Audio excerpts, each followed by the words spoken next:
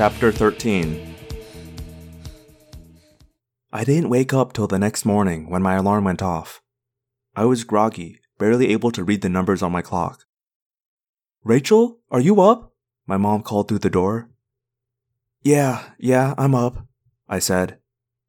I crawled out of bed and staggered toward the bathroom. Jordan was in the bathroom we share. I went out into the hallway toward my mother's bathroom. She was already up, dressed in a tan business suit. She was adjusting her nylons. "You don't look too good," she said, giving me a sideways look. I said. "Can I use your shower?" "You're wearing the clothes you came home in last night," she said accusingly. "You came wandering in at 9:30, barefoot and wearing your leotard. That's what you're still wearing." I stared down stupidly at myself. Yes, I was wearing my morphing outfit. I left my shoes over at Cassie's. I was showing her some gymnastics stuff. Can I use your shower or not? "Coming home barefoot and falling asleep without ever having dinner," my mom said, and shook her head. "Rachel, if you have some problems or something, I want you to talk to me." I did the wrong thing. I suddenly burst out laughing. "Problems? No, why would I have any problems?" I giggled and wiped the sleep from my eyes, and giggled some more. My mom sighed. "I have an early court appearance this morning," she said. "The Hallian case. But I want you to stay home tonight. I think you and I need to have a little talk. I know your father has thrown a big problem into your lap. I know this decision is very difficult for you." "Can I use your shower or not?" I sighed, no longer giggling. "Go ahead. Make sure Sarah gets on the bus, okay?" I closed the bathroom door behind me and fled to the sanctuary of steaming hot water. It started coming back to me then. All of it. Exploding out of the Taxon's stomach. The Ellimist's offer. The sight of Tobias, back for too brief a time in his own body. Human again. And the battle. A rampaging, enraged bear. A bear that was me. I shuddered. I was running out of hot water. "Rachel, what did you do? Fall in?" It was Jordan, outside the bathroom door. "Jordan, make sure Sarah gets off to school, okay?" I called out. "I'm running a little late. You go ahead too." I skipped school that day for the first time in my life. I lay around the house and watched daytime trash TV. I flipped channels back and forth between one bunch of messed up people and another bunch of even more messed up people. It was nice watching other people with problems. Their problems all seemed easy compared to mine. But over the electronic pictures of angry people and placating hosts, other images appeared. A taxon split open like a torn bag of garbage. The frozen, silent screams of involuntary hosts in their cages. And all through the television noise, I could still hear other voices. The Ellimist's voice in my head. "We can save a small sample of the human race." And Jake's voice. "You are out of control." And my father. "To another city, another state." I tried not to even think about everything that had happened the day before.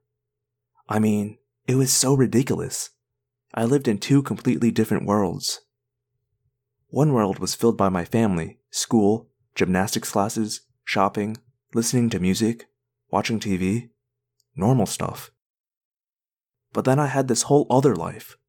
A life where I wasn't just Jordan and Sarah's big sister, and my mom's first child, and a teacher's pet, and a gymnastics student who was weak on the balance beam.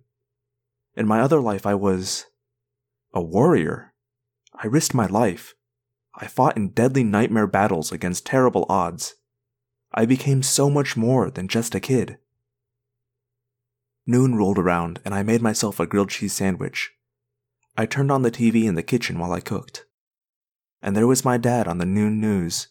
He was doing a remote, a story from outside the studio, some stupid event at the convention center. I muted the sound and just watched the picture. I threw my sandwich in the trash. "What am I supposed to do?" I yelled suddenly, shocking myself. "What am I supposed to do?" My voice sounded flat and dead in the silence of the kitchen. I felt foolish. It wasn't like me to get all emotional.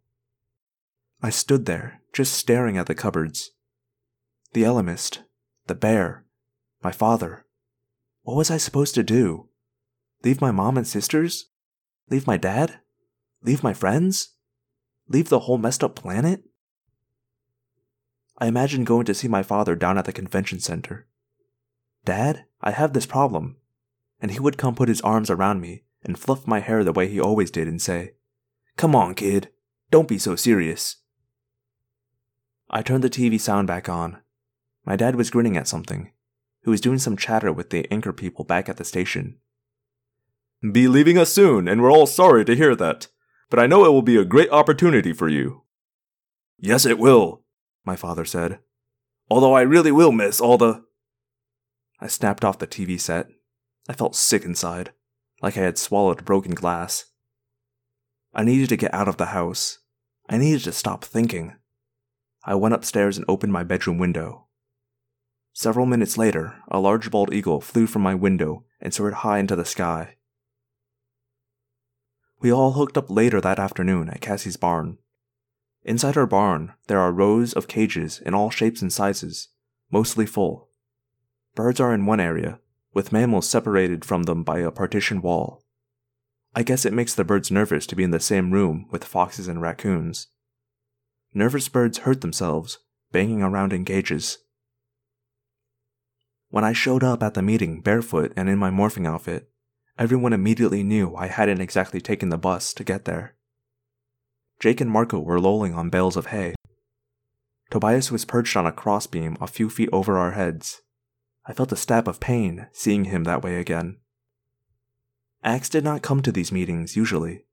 He would have to assume his human morph, and he preferred to remain in Andalite form as much as possible. "Hi, Rachel," Marco said, looking amused, but also a little wary. "What have you been up to? Or maybe I should ask, what have you been?" Cassie was busy changing the bandage on the wing of a sad-looking kestrel. "Hey, Rachel," Cassie said. "Give me a hand here, will you? I didn't see you at school today." I went and held the struggling bird as well as I could. Kestrels are small falcons. This kestrel tried to take a bite out of me, but he was too weak to do any damage. I felt kind of sick this morning, I told Cassie, so I stayed home. "But you were feeling better this afternoon, huh?" Jake said. "So much better that you decided to morph? How did you get here, just out of curiosity?" Cassie was done and took the kestrel from me. I turned to look Jake in the eye. "I flew. Is that okay with you?" He glanced at Cassie, then at Marco. "That bear you morphed yesterday. You went to the gardens and acquired that all on your own, didn't you?" "No," I said. "I met that bear at the mall." "Okay," Jake said. "And today you ditched school and end up morphing whatever you morphed." "An eagle," Tobias said. "I saw a bald eagle riding the thermals this afternoon. I should have guessed. It was up for too long, acting like a buzzard. A real eagle would have perched after a while." "It's so nice knowing I have privacy," I said sarcastically. "That was about noon," Tobias said. "If you came here in eagle morph, that would be more than 2 hours. You must have demorphed, then morphed again." Jake looked at me sharply. "You spent the whole afternoon in morph?" "Yes, Mother," I said. Jake jumped up and stood right in front of me, his face just inches from mine. "Don't give me your sarcasm, Rachel. You're acting really weird. That's everyone's business, because if you do something stupid, we could all end up paying the price. You go and acquire a grizzly? Without backup? You could have been killed." "So what?" I shot back. "You heard the Ellimist. We're doomed. It's going to be Yerkes 1, Human 0. We lose. So who cares about anything? Who cares if I skip school to go flying?"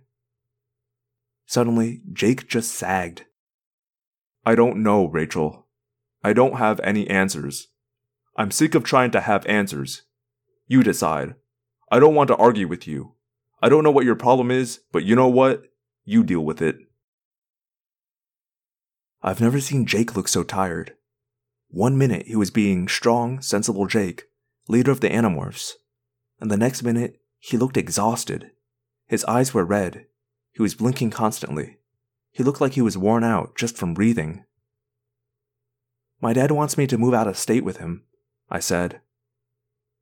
Everyone just kind of stared at me. They all had blank, tired eyes, not much different from Jake's. What are you going to do? Cassie asked. I threw up my hands. How can I even think about something that unimportant? I mean, don't we have bigger things to worry about? The fate of planet Earth and the human race? Different things bother different people, Cassie said. I know how you feel about your dad. He's a jerk for dumping this on me, I said loudly. It was weird. All of a sudden I felt like I was choking, like I was ready to explode, like my brain was spinning out of control. It's like, what am I supposed to do? I yelled. After what happened last night, after all that, I have to decide who I want to hurt, my mom or my dad? And you guys? And... Come on, Rachel, Marco said kindly. Take it easy. Come on, you're Xena. No, I'm not some stupid TV character. I'm not some comic book, Marco. I'm scared, okay? Just like the rest of you. I'm scared of what almost happened to me last night. I'm scared just knowing that place exists down there. I'm scared about what happens to me. I just wanted to run away, but I didn't think I could. So I was brave because that's the way I'm supposed to be.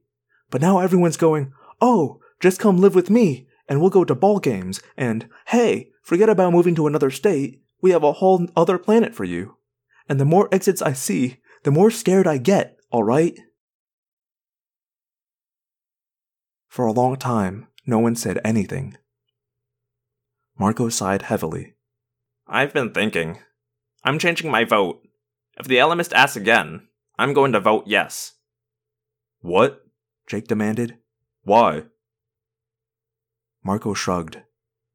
Rachel's losing it. And if she loses it, how long are the rest of us going to last? Shut up, Marco. I'm not in the mood for your jokes, I said. Me neither, Marco said flatly. You know how much sleep I got last night? About an hour. Nightmares. I was a zombie in school today. I felt like my skin had been rubbed all over with sandpaper. I'm jumpy. I'm scared. I'm stressed. It's gonna happen, Jake said. This was always insane, right from the start, Marco said. A handful of kids fighting an alien invasion? Look what's happening. Tobias is trapped in a morph.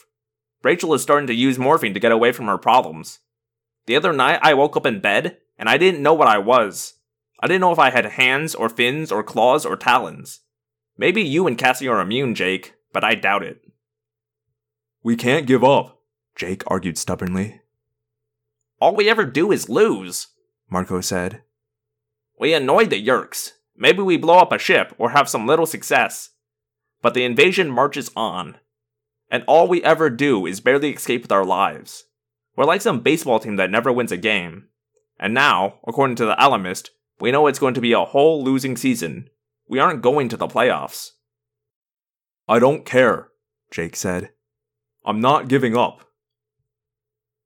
Jake, Cassie said. See this? She held up her left arm and pointed to a scar above her wrist. I got this from a raccoon. The raccoon had been caught in a trap. Its leg was broken. I was trying to free it so I could save it. It bit me. We're not raccoons, Jake said. Aren't we? Compared to the Elemist? Cassie said. Isn't it just possible he's right? That what he's trying to do is save at least part of the human race? That he's just trying to get us out of a trap and fix our broken bones? Cassie's right, Marco said. If the Alarmist wanted to hurt us, he could just destroy us. You know it as well as I do. Fine, I'm going to let him get my leg out of the trap. But I have some conditions first. There are some people going with me. But if the Alarmist can save those people along with me, then I have to say yes. Marco looked at me. Then Jake and Cassie and Tobias all looked at me. The vote was now 2 against 2. I was the deciding vote. It would mean no more battles. It would mean that somewhere, wherever the Elemist took us, There would be no job in another state for my dad. There would be no more painful decisions for me to make. I opened my mouth. I started to speak. I promised I would ask you again. Uh-oh, Marco said. I will show you what you need to understand. Chapter 14. I will show you what you need to understand. In an instant, we were gone from the barn. The 5 of us and Axe stood side by side in the middle of an empty field of scruffy, unkempt grass. There was a long, low, tumble-down building 100 yards away. The Ellimist was nowhere to be seen. We were the only people around.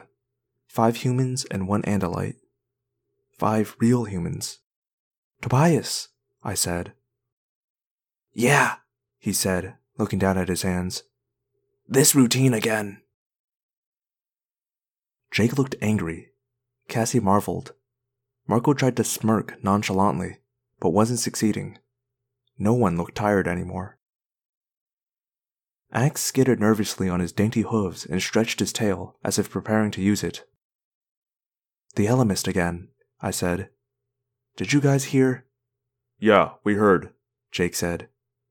So we get another chance to change our minds. Where are we? Cassie wondered. I mean, something about this looks familiar, but I can't quite place it. I had the same feeling. Like this empty, dusty, blasted landscape was familiar. It was Tobias who saw it first. The school, he said. What? I said. No way. But he was right. I looked again and realized that I knew each of those tumbled down, destroyed buildings. Okay, I don't like this. Marco said. I don't even halfway like this. I mean, normally I'm all for seeing the school blown up, but I really don't like this. When did this happen? I wondered aloud. I skip 1 day and the place burns down? I don't think so, Cassie said in a strange, distracted voice. I don't think this is something that happened, past tense. I think we're talking future tense. Or just tense, Marco muttered. I looked over at Cassie, wondering what she was talking about. She was staring intently up at the sky overhead, then off toward the horizon. The sky, she said. Have you ever seen that color before? It does seem slightly yellowish, Jake said. And the air, doesn't it smell funny? And look, over there, the trees over behind the gym. They're dying. The Ellimist said he would show us something, I muttered. So what's he showing us? Axe, you understand any of this? There is a time distortion. I sense it, but I don't know what it means. It's the future, Cassie said. A chill crawled up my spine. I wanted to think Cassie was losing it, but I sensed the truth of what she said. Okay, Marco said. So what are we supposed to do now? Stand around here until the Ellimist comes back for us? Jake shrugged. I guess we look around. The mall's just a quarter mile or so. It should be open. So we walked, across the scruffy field, beneath a sky that seemed to add yellow to blue and made patches and wisps of green, unlike any sky I had ever seen. We passed the school, and I looked morbidly through the blast holes to see if I could recognize anything. Yeah! Marco yelled. He reeled back from one of the dark holes. I ran to look inside. It was a classroom. There was a skeleton lying crumpled across the teacher's desk. Oh my god, Cassie whispered. The body was just left there. That's Paloma's classroom, I said. History class. It took a few seconds for the significance of that to sink in. The body had been left there to rot. It must have taken years for it to be reduced to nothing but bones. Cassie's right. We're in the future. Marco said. But that's impossible. Impossible for humans, Axe said. but not impossible for Ellimists. Oh, I get it, I said angrily. It's a little lesson. The Ellimist is showing us what happens in the future. How cute. How clever. But how do we know this is all really the future, and not just some little show he's putting on? Let's try the mall, Jake said. Although I don't have a good feeling about this. We left the school behind.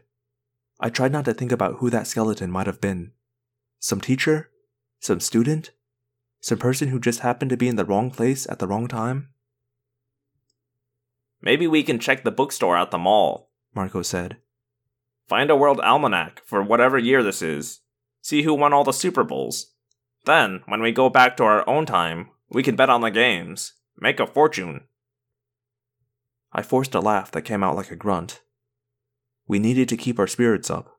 Marco was trying. We reached the highway. 8 lanes of concrete, dead silent. Not a car, not a truck. Empty. On the far side of the highway was a rusted wreck of a car. Bony white hands clutched the steering wheel. We stayed away from it. I saw something that gleamed brightly off to the east. It seemed to run in a straight line from the far horizon to a point much closer. I squinted to see what it was. Too bad we don't have your hawk eyes now, I whispered to Tobias. It's a tube, I think. Like a long glass tube. There! Something is moving down it.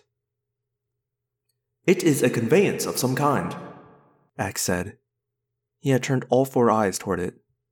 It seems to be a glass tube that goes on for many miles. Inside it are fast-moving platforms, like your trains, only faster. They are going perhaps 300 or more of your miles per hour. That everyone's miles, Marco said. You're on Earth, Axe. We all have the same miles. What about nations that use kilometers? Axe asked smugly. See, I am learning. Some kind of very high-speed train system, Jake said. That's why no one is on the highway. The question is, who built the system? I pointed out. A few minutes later, we reached the mall, but it had changed. It had changed quite a bit. Oh man, Marco said. Look at that! Oh man! The mall was still standing. Even the sign that said Sears could still be seen. But holes, perfectly round and about 6 feet across, had been drilled into the sides of the 4 big department stores. There were 6 or 8 holes in the pennies, the same with Sears, and from the holes emerged taxons. They crawled in and out of the holes. They slithered down to the ground and up to the roof. Some were carrying boxes from a squat, bulky spacecraft that sat in the parking lot. They were unloading it like a truck, carrying silvery packages in through several of the holes. It's a hive, Cassie said. It's like a beehive, or an ant colony. They've taken it over. The mall is a taxon hive. The future the way it will be if the Yeerks win, I said. Taxons using the mall for a hive. I guess that means I can forget about any good sales today. I wanted to sound tough, like I wasn't impressed, but that was a lie. Worms larger than a grown man were crawling through the holes in the mall. Skeletons lay across desks in the shattered ruins of our school and clutched the wheels of rusted cars. The air felt strange.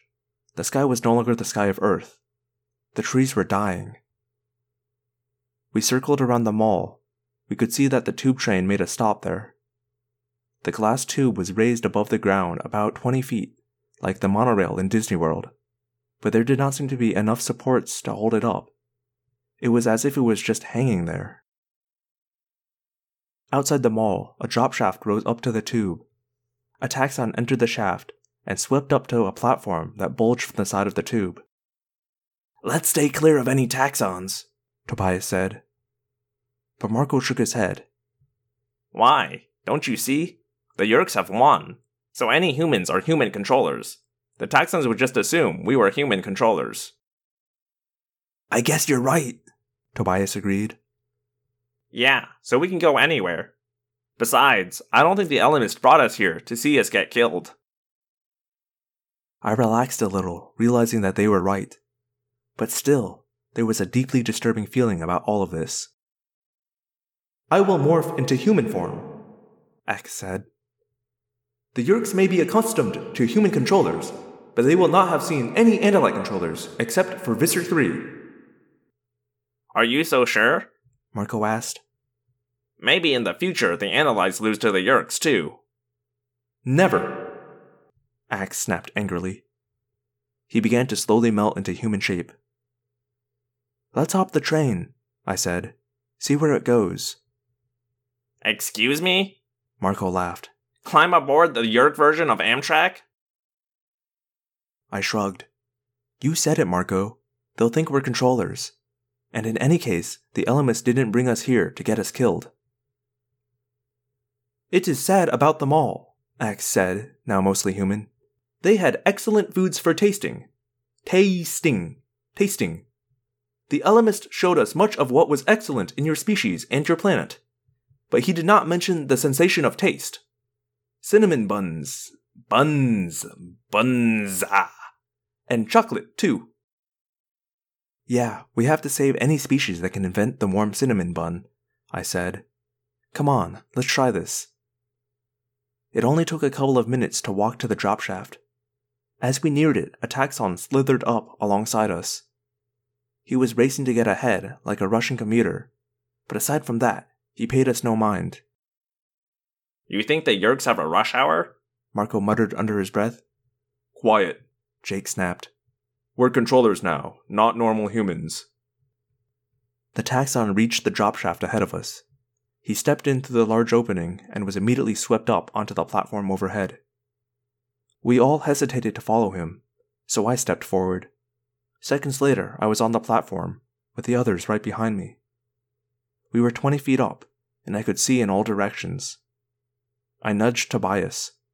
A small Yeerk pool had been built on the top of the mall, right over the place where the food court had been. It was a shallow, sludgy pool. Half a dozen taxons lounged around it, almost as if they were sunbathing.